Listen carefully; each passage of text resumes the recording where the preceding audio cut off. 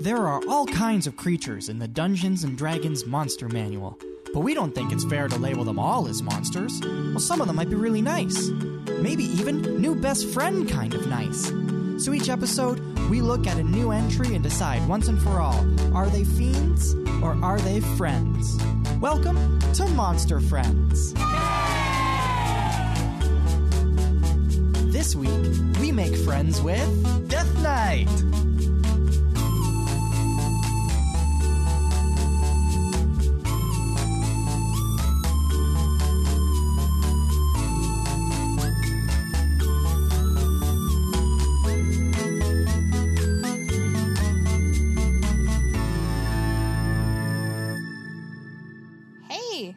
Kyle. Yeah, what's up? Are you afraid of ghosts? I mean, no. I lived in a haunted house with a ghost, and that was scary sometimes. But in general, I'm okay with ghosts. Yeah, ghosts are, I don't know. I think if I actually had like a real experience with a ghost, I'd be pretty scared. I'd be scared. Yeah, I mean, if the ghost that lived in my house was, not just a child that just wanted to have fun, it probably would have been a lot scarier. But she wasn't like trying to kill us or anything, as far as I'm aware. Maybe I'm just completely unobservant and she was definitely trying to murder us. Okay, well,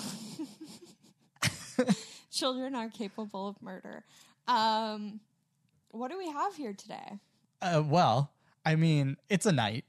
It's a death. I called it a death night. Because holy fuck! Wait, really? Yeah, because it reminded me of Fire Emblem. Alex, am I right? Do you know what this is called? A death night? It's called a death night. Oh my god!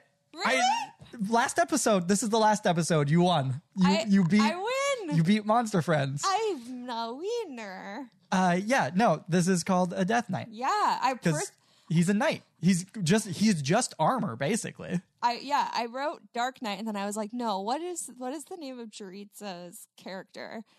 And it's Death Knight, and I was like, he's a Death Knight. He looks like a Death Knight. Plus, he's got like Grim Reaper hands. Yeah, he definitely has bony hands. It's like, are you a skeleton under there? It's so funny. I wrote ghost haunting a suit of armor, bony hands. Yeah, he has a helmet that covers his entire face with like a tiny slit so you can see his glowing eyes. Yeah, he's got a purple cape. He's got a sword on his back and a big copper torch thingy. He's got one of those beach wraps around his waist, but he has two does. of them. So he's like, oh, I can wear it 3 ways. I used to work at Bikini Village and we sold those, and I had to like demonstrate all the different ways you could wear them. And I never once thought to just put it on as a cape. Genius. Yeah, I mean, well, once you're undead, I guess you can't just walk into stores. So like there's the one store that'll like sell you a thing. You just got to buy a lot of that one thing and then make it work for you. Yeah, make it work. I wrote Flame Torch. Got Flame Torch. Yeah. He's got Killer Rabbit Eyes, but I misspelled rabbit. I forgot a B. So it's Ribbit. Ribbit? So he's a little froggy. Feather or smoke plume coming out of his crown? I think it's a really big feather. Yeah, like a plume. Yeah. I think he looks like he belongs in a Zelda game. You say Fire Emblem, which is also very accurate. He actually looks a lot like the Black Mage from like the early Final Fantasy, because if you look it up, he's just like a blue wizard hat with like big yellow eyes and then like a wizard cape. That's what he looks like. Yeah. Very cute. Yeah, he's a Death Knight. Yeah. Man, I'm so impressed. Thank you. I'm impressed too. Well, I guess that we can skip the next question, which is, what do you think it's called? I know what it's called. I got it. So let's just go straight to what do you think it's good at? Okay, so strength, I wrote, depends on his vitamin D intake when he was alive. Okay. Dexterity, I wrote all bone, no muscles. It's really hard for fine motor movements to exist when you're only bones. Also, when you have such a huge, heavy set of armor on you. Constitution, I wrote Flame Boy. In the Fire Emblem games, the Death Knight has a very high constitution. Okay. To the point where, like, you... unless you get a crit on him, if he hits back, he'll always crit and you'll always die. So Oh, fuck that guy. Yeah. Intelligence, lost 21,000 souls. Charisma, he's got no mouth hole for speaking in his armor, which means he probably also doesn't have a tongue because he's a skeleton, and it's very hard to articulate when you don't have a tongue. Also, when you have a mask over your face, as we have all learned this year. And if you haven't learned that, don't listen to this podcast because I do not support your lifestyle choices. Yeah. Unless you just haven't left your house since March. Wisdom. Yeah, you don't have to wear a mask inside your own home. Wisdom, he dead. Okay. He got himself got. Yeah, he is very strength. Yeah. +5 strength, 0 dexterity, +5 constitution, 1 intelligence, 3 wisdom, and 4 charisma. Which so you were pretty right, but the strength and charisma, well, it'll all make sense in a second. Like the charisma, you thought that they would have no charisma. But I'll get to that in a minute, and then you'll be like, oh, okay, yeah, it makes sense why they have strong or high charisma. Hit me. Tell me about it. Before we can talk about Death Knights just in general, we have to talk briefly about paladins. I know what a paladin is. Yeah, so in D&D, paladins are the holy warrior frontline melee fighters of Dungeons and Dragons. Yeah. They are stereotypically a bit of a stick in the mud because they take a hard line stance on what is good and just, and they will not deviate from that. So kind of like old school Captain America or Superman. You know, it's like, this is what's good, this is what's bad. If you are not good, you are bad. That is it. I'm a bit of a paladin. Superman, I think, is still a little bit like that. I don't really read Superman comics. Captain America has changed a little bit, especially during the Civil War comic storyline. Not so much the movies, but that's a whole other thing that we're not going to talk about. I talk about comics too much on this sometimes. We should do a podcast where we just cover different comic book characters. Probably. That'd be cool. Yeah, so that's kind of what paladins are like, but not every paladin, like they all have different takes on what equates to being good and just. They get their powers from a god, but also from their devotion to justice. Mm-hmm. So paladins get that power from, like I said, from the justice, but also they get it by swearing a sacred oath, which commits them to a path of justice and righteousness. And there are different types of oaths that can be taken. So different paladins follow different paths, which is why they all have sort of different definitions. They're all come down from different gods and that sort of stuff. So that's why there's slightly different definitions of what's good and what's just. But all of them uphold goodness. And I mean that in the sense of like good versus evil in the D&D alignment system. Yeah. Because every paladin is good. Like you cannot have an evil paladin in the alignment system. Can you have a chaotic good? Yeah, anything that is good, a paladin can be. They are normally lawful good, but that's boring. So guys, stop always making lawful good paladins. Yeah. There is one exception to the no evil paladins. Is it Death Knights? Almost. Oh. Oathbreaker paladins. Oh. An Oathbreaker paladin or a fallen paladin are paladins that have broken their sacred oath. So whatever goodness or sense of justice that was inside of them has been destroyed, and they are now purely evil. And this is where Death Knights come in. So if a paladin has broken their oath and then it dies, it is possible for them to be transformed into a Death Knight, which is basically an undead hate machine with all of the powers of a paladin.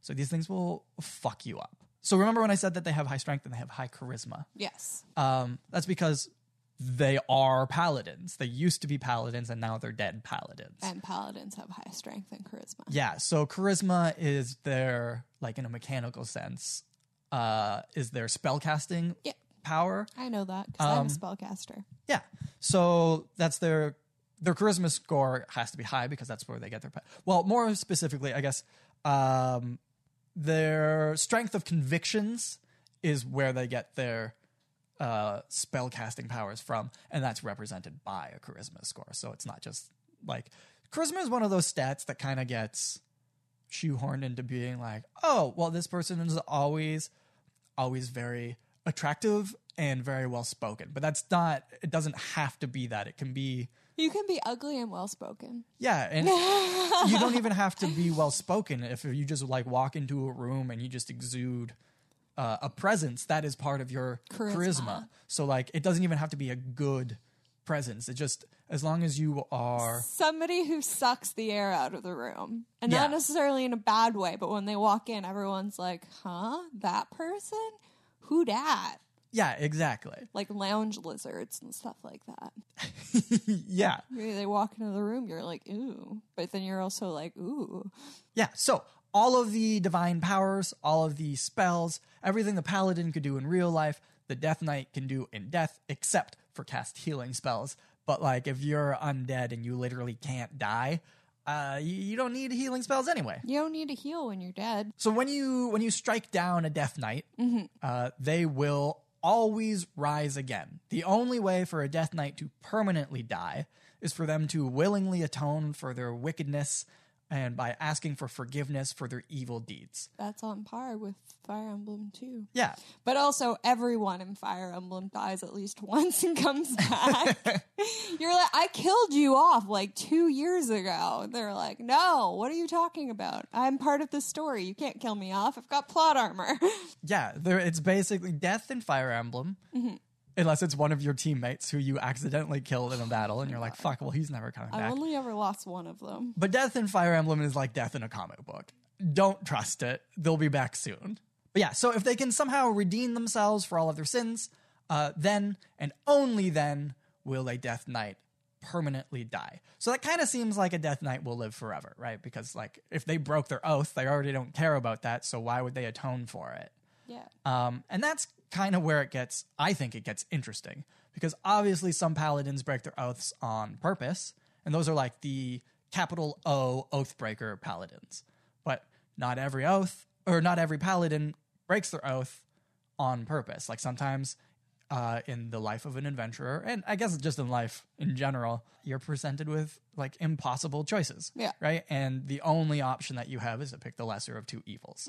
So there are paladins that have broken their oath that didn't want to but had no other choice. And those are fallen paladins instead of pure, like, capital O Oathbreakers. Because, every mortal is fallible or whatever bullshit you want to put out there. Yeah. People make mistakes. We all fuck up once in a while. So the difference between an Oathbreaker and a fallen paladin is that fallen paladins will seek atonement and forgiveness for their actions. But the thing about that is, in order to be forgiven, you need to seek absolution from another paladin or from a cleric that shares the same god as you. So that's all well and good. If you're in a city and you accidentally fucked up, you could just head over to the place and be like, hey, I'm sorry about this. And they'll be like, yeah, don't worry about it.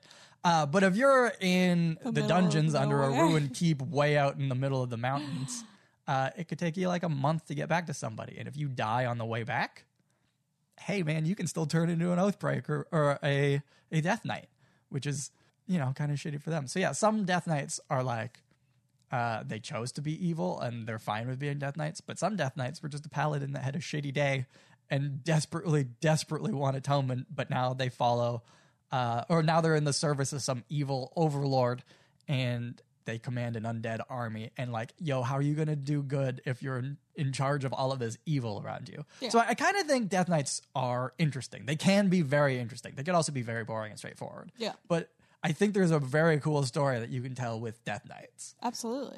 So this is one of my favorite ideas of a monster. I don't know if it's my favorite like creature, but it's the idea of it is very cool to me, and it's one of my favorite ideas so far, I think. Yeah, I like it. It's cool. It's neat. Yeah. It's nuanced. Could a person play a Death Knight? No, you can't play a Death Knight.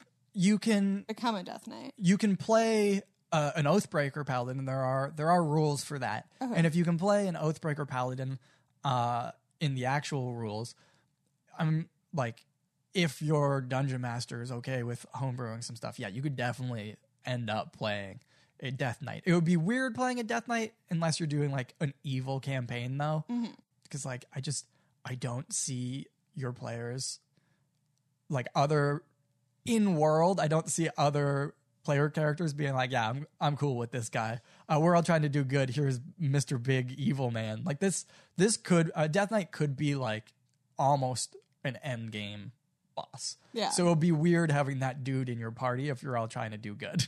Yeah, no, I see But what you could mean. definitely do it because Oathbreaker Paladins exists. So like, and there are like homebrew stuff for undead characters and that sort of stuff. So yeah, you could definitely like work it out, which would be cool, I think. Yeah, no, totally. Is that it? That's everything I have to say about it. It wasn't as funny as it normally is, but I think that's because I think they're really cool. Yeah, it doesn't have to be funny. It's just facts. Spitting straight fire today. Well, I have lots of questions. Yeah, shoot. But I only wrote one. Oh, okay. Well, you can ask as many as you want. Okay, here's my first question. Yeah. If you were a ghost, what inanimate object would you possess?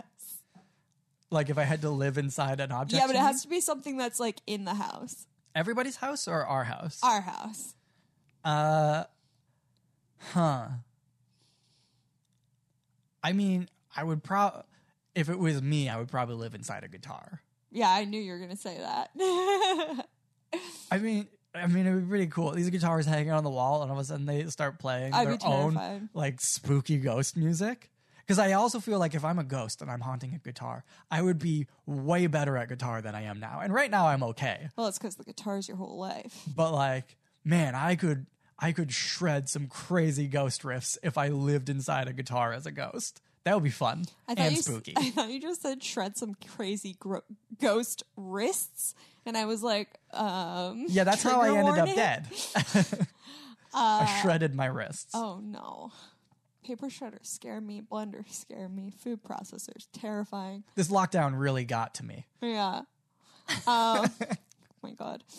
Well, if I had to possess an inanimate object, I would possess our shower so that it wouldn't be possessed by whatever it's possessed by right now. You would regulate the temperature I would properly? regulate the temperature using my knowledge of homeostasis, because what the fuck is wrong with our shower? Goes ice cold to burning hot within seconds, and you're like, you're I just don't like know how to deal with it. standing there, you're not even touching anything, and it's like, Yeah, it goes from iceberg that sunk the Titanic to the fires of hell. the fires of hell, and it just shouldn't even be able to get that hot. It's actually really concerning. What was if you had an oath that you broke, what would that oath be? I mean, that's a deep question. I know, right? Do you have an answer? Can you answer that question and I'll think about it while you're answering? I was trying to think of like what even is an oath. Like, I guess like you take like an oath of truth when you're in court. And like I've definitely said like swear on the Bible before, but been lying. So I went to Catholic school. It's fine, guys. God forgives me for everything. You know what?